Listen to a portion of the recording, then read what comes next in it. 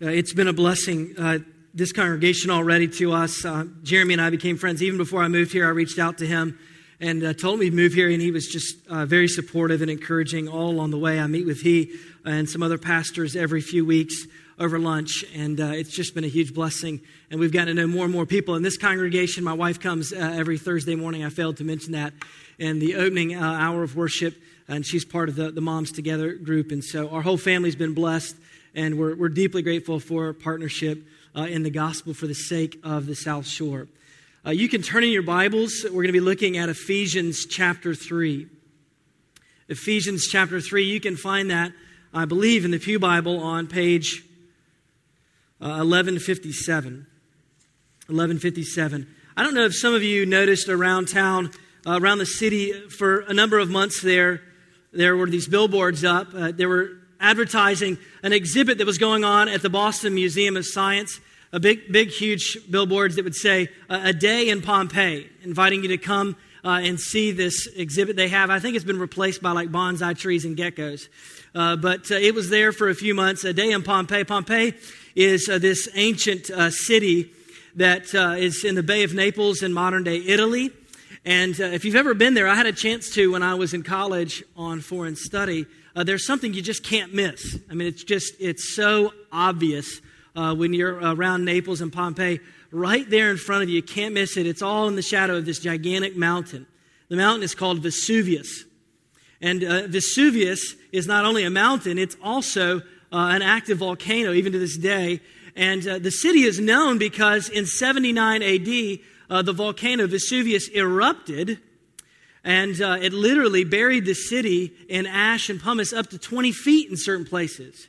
And for 1,700 years, it was basically wiped off the face. No one even knew it existed. They just happened to rediscover it, and they excavated it, and now a lot of that's been preserved. And so it's quite fascinating. It's still known now, even today, as the most dangerous, the deadliest volcano in the world, partly because it's still active, but also because there's so many people that live in and around there in the Bay of Naples, over 3 million people. But right near the base, even, there is this area the Italians called the Zona Rossa, the red zone, because there's basically 600,000 people that live there at the foot of the mountain, and they're fearful. They're discouraging people from moving and relocating there because they are concerned that they wouldn't be able to evacuate that many people if the volcano were to ever erupt again. And it did actually in 1944, although not many were damaged because of that eruption.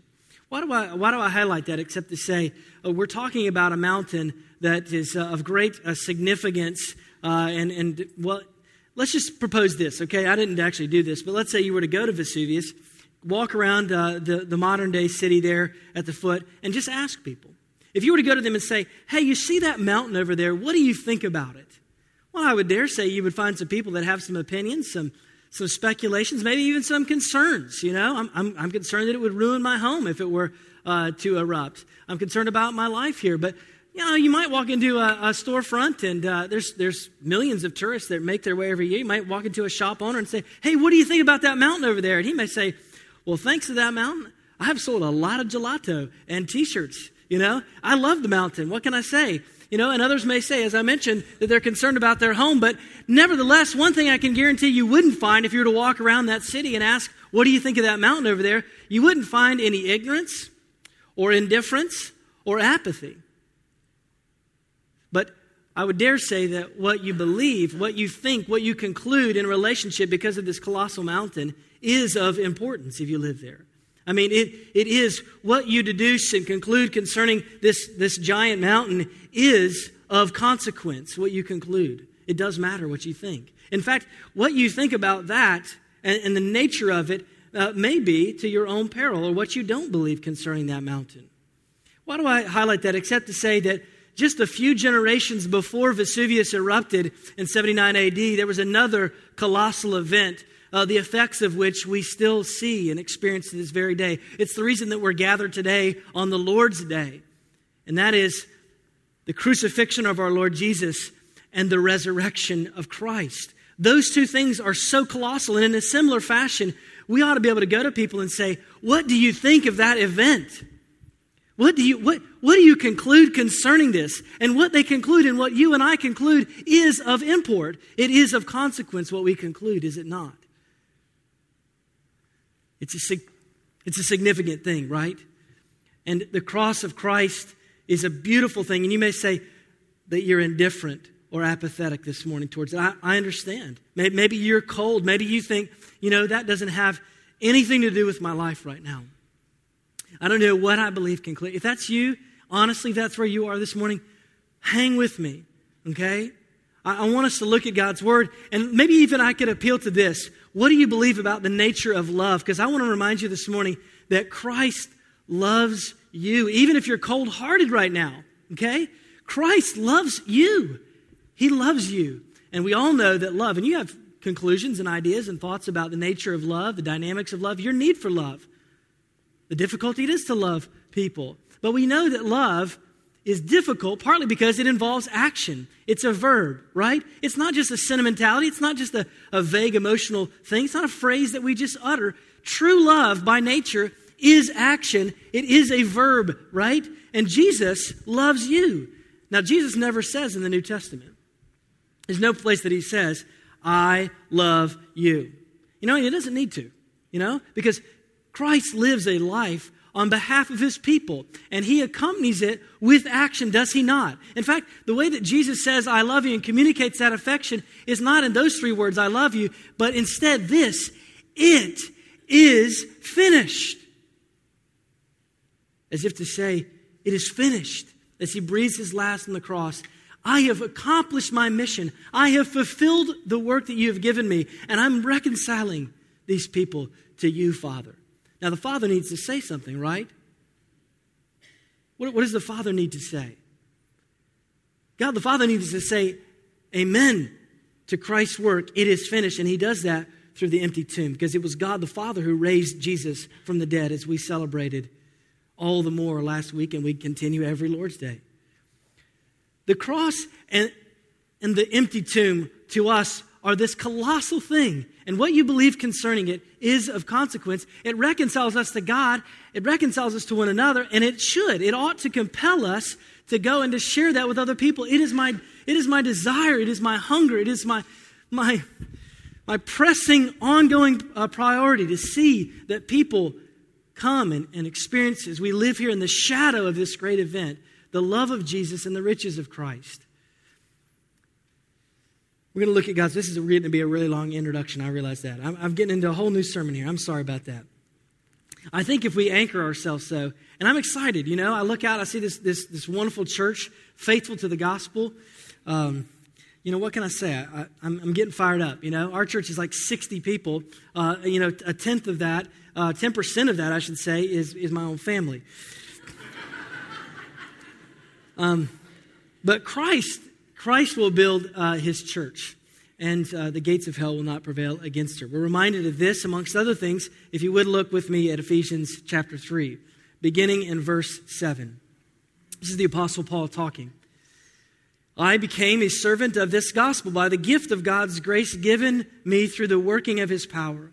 Although I am less than the least of all God's people, this grace was given me to preach to the Gentiles the unsearchable riches of Christ, and to make plain to everyone the administration of this mystery, which for ages past was kept hidden in God, who created all things. It was his intent. His intent was that now, through the church, the manifold wisdom of God should be made known to the rulers and authorities in the heavenly realms, according to his eternal purpose, which he accomplished in Christ Jesus our Lord. In him and through faith in him, we may approach God with freedom and confidence. I ask you, therefore, not to be discouraged because of my sufferings for you, which are for your glory. And I'll pause there just to note that Paul is writing this from a prison. He's under under persecution. He's imprisoned, and he's writing to the church there in Ephesus. Continuing on, verse 14. For this reason I kneel before the Father as he prays for them. Verse 15. From whom his whole family in heaven and on earth derives its name. I pray that out of his glorious riches he may strengthen you with power through his Spirit in your inner being, so that Christ may dwell in your hearts through faith. And I pray that you, being rooted and established in love, may have power, together with all the saints, to grasp how wide and long and high and deep is the love of Christ, and to know this love that surpasses knowledge, that you may be filled to the measure of all the fullness of God. Now to him who is able to do immeasurably more than we ask or imagine, according to his power that is at work within us, to him be glory in the church and in Christ Jesus throughout all generations, forever and ever. Amen. Now let me just say a brief word here about the author and about the context in which he writes into. The Apostle Paul, who previously we know to be Saul of Tarsus, was one who despised Jesus, and specifically his followers, whether they were from a Jewish or a Gentile background, didn't matter. He was out, he despised them, he was out to persecute and to take them. And it is here that we discover he is making some reference to himself. Look with me at verse 8. What does he say concerning himself? Although I am less than the least of all God's people. Now, that's actually a pretty accurate rendering from the original language, although in English, this is grammatically not making sense because he's using comparative language, lesser, with superlative language, the least, which, I don't know, how do you exactly do that? How can you be less than the least? But you get the point, right? He's conveying, he's communicating, his posture, and that is one of humility. And it kind of, it shouts back to 1 Timothy, where he writes to Timothy there in chapter 1, verse 15, when he says, Timothy, here's a trustworthy saying, deserving of full acceptance, that Christ Jesus came into the world to save sinners, of whom I am the worst, or the chief, or the foremost, depending on the translation. He has this humble posture. He understands who he is. And it's not that he's comparing himself, saying, I'm the lesser of this person or that person. He's not even looking out horizontally. Vertically, he knows of himself before a holy and upright God, and he just can't imagine that anyone is worse than he is.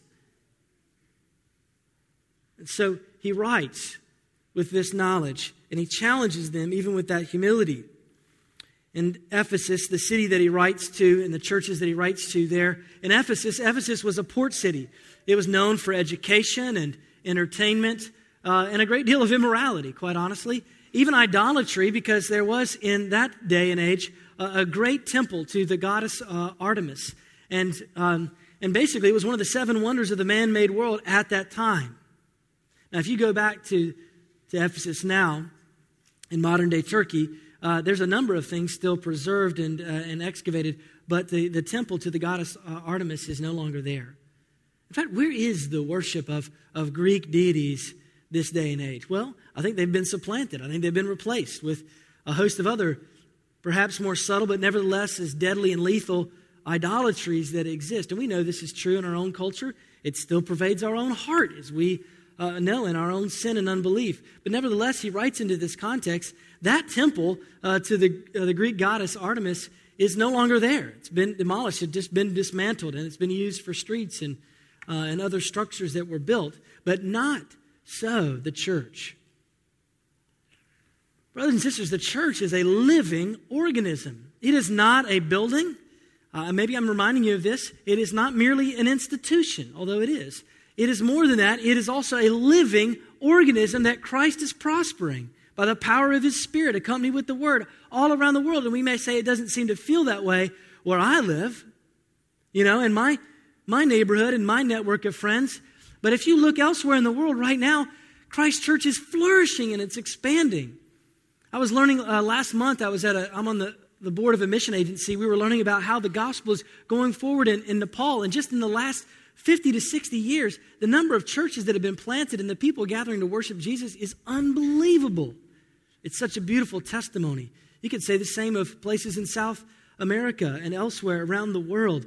And it's such a great testimony to Christ's promise that he will and he does build his church. Now, I want us to focus this morning on 2 things. Because you and I are the church. We are the body of Christ. There's a number of metaphors that we see in the scriptures that pertain to the church. We're referred to as the flock of God, or the house of God, or the bride of Christ, or the body of Christ.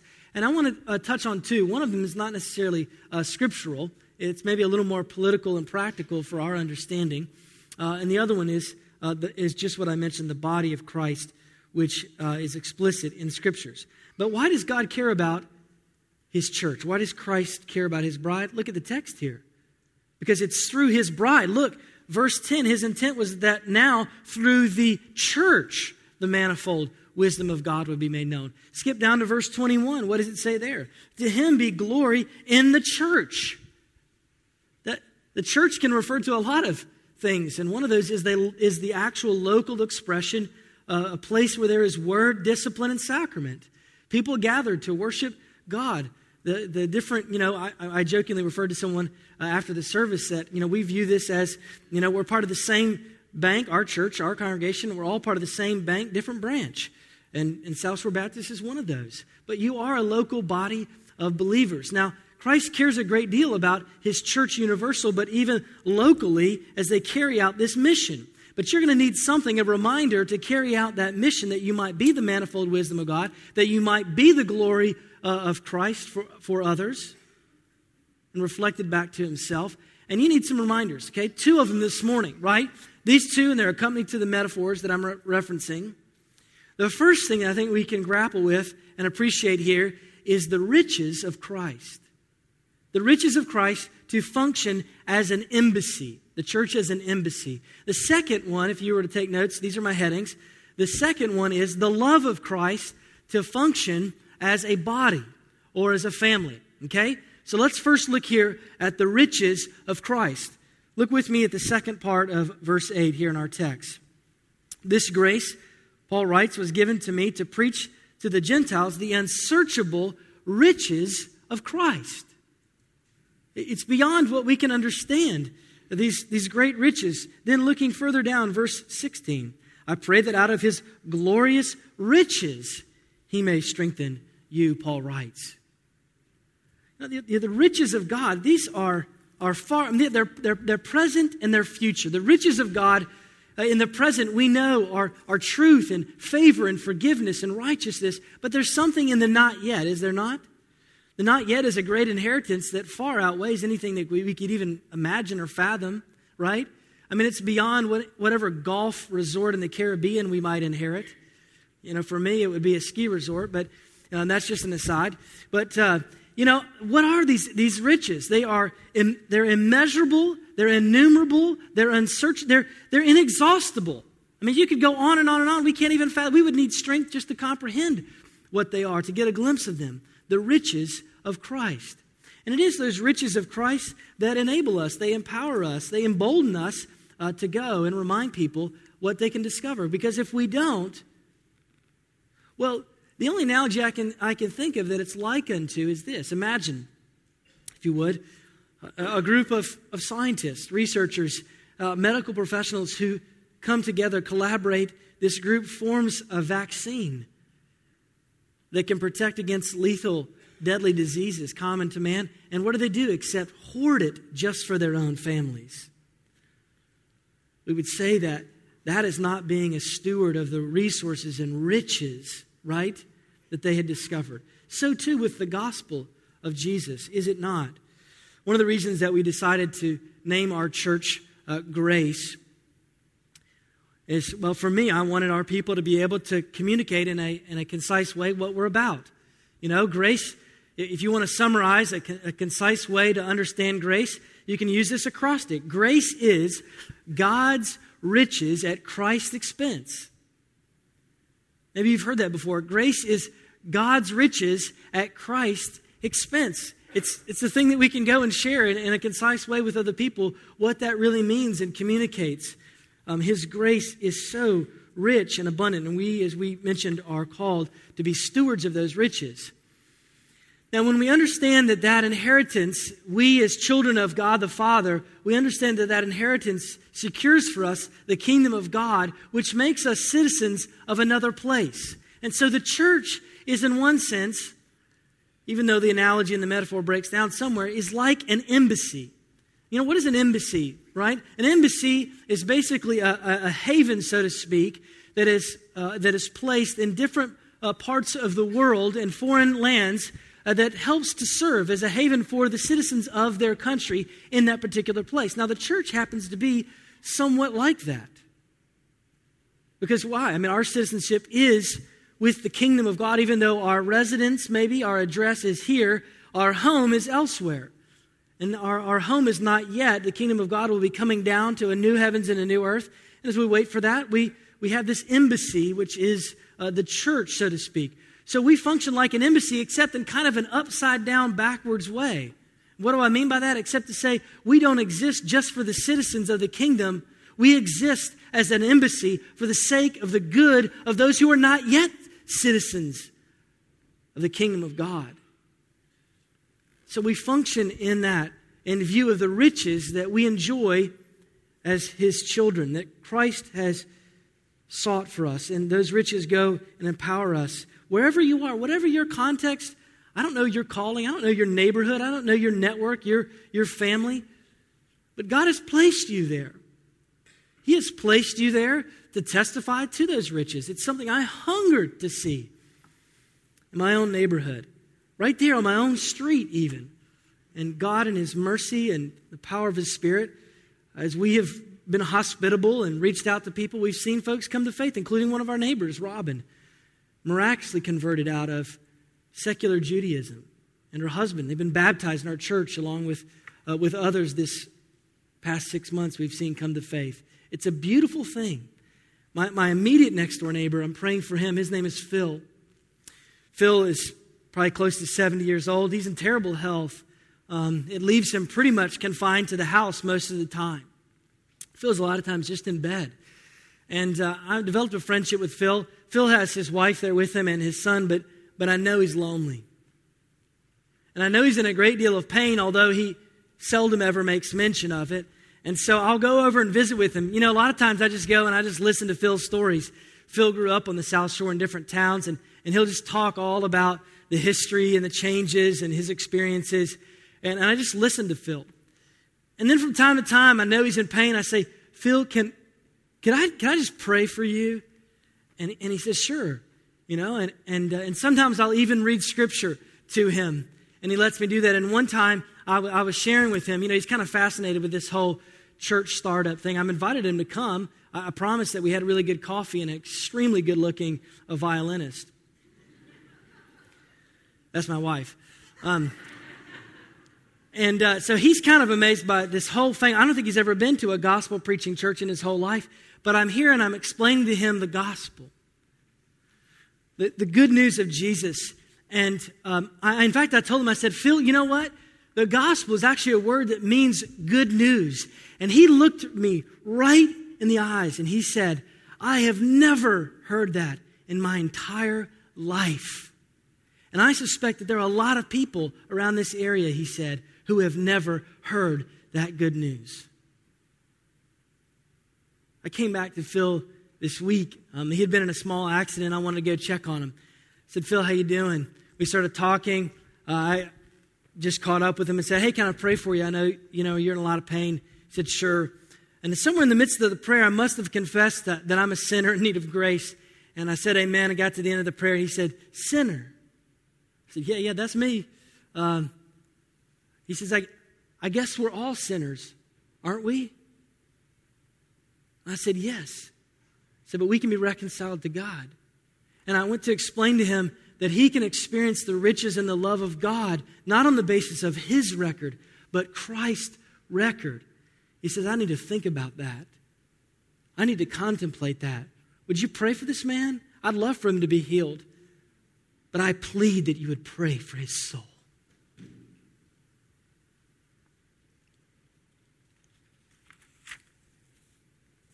The riches of Christ, that we would serve as the church, an embassy for those who are not, because people like Phil think that his glory days, his riches are behind him. And that's not true if he would repent and believe. The riches of Christ to be an embassy. The love of Christ, my next heading here, to be a body, a family. Look again at the text here, verse 17. He prays. This is his desire for them. Paul writes, so that Christ may dwell in your hearts through faith. And I pray that you, being rooted and established in love. And then look down at verse 19. And to know this love that surpasses knowledge. And it's almost in a similar way, Like the riches of God that are immeasurable, innumerable, they're unsearchable. It's the same way. It surpasses knowledge, the love of God in Christ. We can't even put our minds, we can't even begin to comprehend, only slowly apprehend what that means. And as I mentioned earlier, love, it requires action because it's a verb. Love requires something else too, doesn't it? It requires a context. Because we can talk about, the love of God in Christ and how we experience that, somewhat in a vertical way. But we know that it has to have an outworking, no? Horizontally in relationship with other people, as difficult as that may be from time to time, that's the arena. Brothers and sisters, the arena is set. It is the church of Christ where we are to live out this love, this calling to love our neighbor, and then to extend that out even beyond. As difficult as it may be. What does it say here in our text? What is the context for us to live out and to understand and to appreciate and to apply this love that is beyond comprehension? Verse 18, what does it say? He wants them to be rooted and established in love. Verse 18, that they may have power together with all the saints. The church, my friends, to grasp how wide and long and high and deep is the love of Christ. This is a beautiful thing, It's a sweet opportunity. Don't miss out on it. Some people say, I don't want to go to church today. I don't think I'm going to get anything out of it. Maybe someone will get something out of you being there, listening to them, serving them, saying an encouraging word to them. And you and I need to be reminded of the riches, even when it gets warm outside, right? People say, I'm not sure I'm going to make it to church today. I think I hear the beach calling. That's not the case. Friends, as we move into the warm weather, I'm not your pastor, so I'm not particularly calling out one of you. I don't know you, but don't put church on the shelf for the summer. This is a beautiful thing you have here in the body of Christ, and you could come together and experience and apply the love of Christ, not 9 months out of the year, but 12 months out of the year. I had to get on that little side note there. Sorry. It was easy and tempting. Why? Because we come and there's this arena, the body of Christ, the manifold wisdom. What does the verse here say? Look again at verse 10. His intent was that through the church, the manifold wisdom. That word in the original language means literally the multi-sided, right? So what is he saying here? Except that God wanted to put on display a group of people who live together regardless of their background, their gifts, their struggles, their blind spots, their weaknesses, their preferences, their socioeconomic standing, their spiritual maturity, whatever it is. He wants them to come together as this diverse body to live out in basically a theater of the body, his bride, that they would live together and love one another. He desires that for you. He desires that for me as the body of Christ, so that his wisdom and his grace may be on display. People who offend one another, who hurt one another, but then forgive and live in a humble, understanding way. And if you understand that love, I'm convinced that will empower you to go and share with other people because you have a secure standing. Let me say a few things just by way of reminder and then in conclusion some practicals for you. Okay?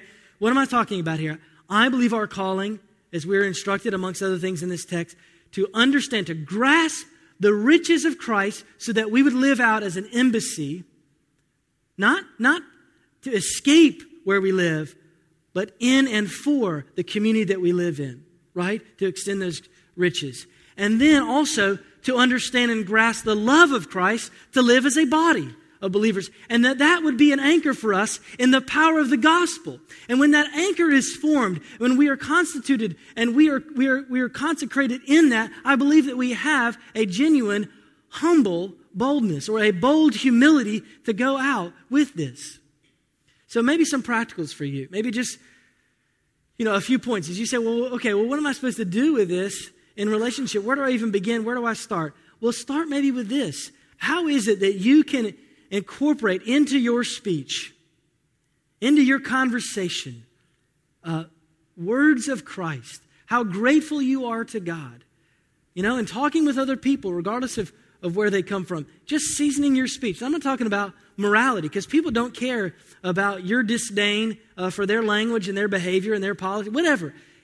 People don't want to hear about your self-righteous morality as they see it, but they may want to hear about how you're so grateful to God.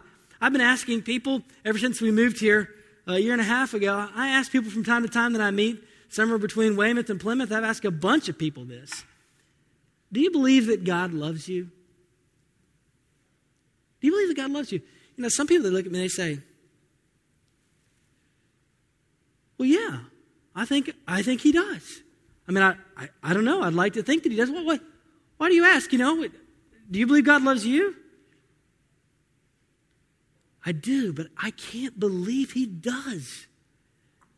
Let me tell you about him. Now you say, well, I don't even know where to start and who to start asking that question with or seasoning that conversation with. Would you begin praying for just one person? Maybe somebody you already know, and maybe somebody you don't yet know. Just pray for one person. God, would you open a door, an opportunity, a conversation to point them to that colossal event, that beautiful, sweet thing that we live in the shadow of, the crucifixion and the resurrection. That you could point them and say, hey, what do you think about that? What do you think happened when Christ, I see a cross on your neck. What do you think happened on that Friday? I don't know. Pray for an opportunity. Invite people to church. Invite people to come to church. And then when they reject you, wait about 6 months and invite them back again. Hey, we got a special event going on or whatever. Just don't worry about the awkwardness. Keep loving them. Keep inviting them. Maybe you don't want to invite them to church. Invite them to be around other believers. Next time you have, a dinner or a cookout or an event, be intentional, right? Go invite someone who doesn't yet know of the love of Christ to come around and be around the body, just to experience how you love one another and how you're mostly normal if you don't invite Jeremy to come. So you have these events or whatever, and you invite people to come. Part of our gospel witness, is it not, to bring people around the body and the love of Christ applied in this, the context of the church. And then lastly, invite someone to read the scriptures with you. Maybe you say, look, people are inviting me all the time to read the Hunger Games. Why not the Gospel of Luke, right? So come, listen, say to your friend, your coworker, hey, over lunch, I'm starting to read through the Gospel of Luke. Hey, you want to read it with me? Maybe we could meet in a couple weeks and talk about what you've discovered so far. I don't know. Come talk to me. I'd love to speak of resources on how to do that. But I know how it is. And you may say, well, it's easier for you to talk about Jesus with other people. Not always. I'm telling you. I like to be liked. Surprise. I don't like rejection. This past week, or actually I guess it was the week before Easter, I had printed up these invitations. I really wanted people to come to our church service, hear the gospel. And so I had these printed up, and I slid a few in my pocket on the Saturday before because, I knew I'd be on the soccer field coaching. And I've got friendships, relationships with people out there, and I wanted to invite them. And so I did, and I invited a couple of the dads to come to our church. And they looked at me a little bit funny, which I've kind of gotten used to because of the Southern accent thing. But I know why they were looking at me funny. And some of their remarks, it was a little bit, of a rejection. And usually that's okay. It's not the first time I've been a fool for Jesus. Won't be the last time. But for some reason, it just bothered me. I wasn't angry. But I hated the feeling. I despised it. And I got in the minivan, and as I drove away, I hate the way that I feel right now. And it was almost as if God had just came and reminded me. He didn't audibly speak to me, but it's almost as if the Spirit was prompting me, reminding me, Troy, don't you despise that feeling. Because I was feeling needy. I was feeling rejected and broken. And I needed the gospel. Friends, don't try to do what Jesus calls you to do without Jesus. And as I felt that terrible feeling, and I just was so uncomfortable, and I was despising it, it was almost as if he reminded me, don't you despise that feeling, Troy. Because though there are some who don't like you, and they definitely don't like your message, there is someone who loves you. And you have a Savior who was stricken, smitten, and afflicted so that you might have peace. And there are other people that need to know of this Savior. Friends, if we understand the riches of Christ, the love of Christ, it ought to compel us to go forward with a humble boldness. And we have this promise, We have this hope. We have this assurance. We have this rich truth. If you would look in closing, verse 20 of our text, it's right there. He's going to do it. He will. He will, I pray, bring renewal and revival to New England. I long to see it. Lives changed. Lost souls to Christ. Verse 20, now to him who is able to do immeasurably more than all we ask or imagine, according to his power that is at work within us. To him be glory in the church and in Christ Jesus throughout all generations, forever and ever. Amen. Father, you know our hearts. You know our hearts better than we do. And we struggle with apathy. We struggle with indifference. Sometimes we struggle with insecurity. But I pray that we would be rooted and grounded in your love. I pray that our identity would be anchored in the person and the work of Jesus. Lord, what a sweet shadow we live in. The hope of the resurrection. Pray that it bring power. I'm so grateful, God. So grateful for your word. Accompany it right now, Holy Spirit. Do what you do best in pointing us to Jesus. And I pray that you would guide and prompt and lead this group of people, this congregation. I'm so grateful for the long-standing witness of South Shore Baptist. Lord, would you bless and prosper this church? Please, I would plead individually for all of these people and corporately together. Would they continue to press on with faithfulness, preaching, proclaiming, living out this gospel of grace, good news. For we know it is your riches at Christ's expense. We pray that you would do all this, not because we pray with sincerity, but we pray in the strong name of Jesus, the Good Shepherd. Amen.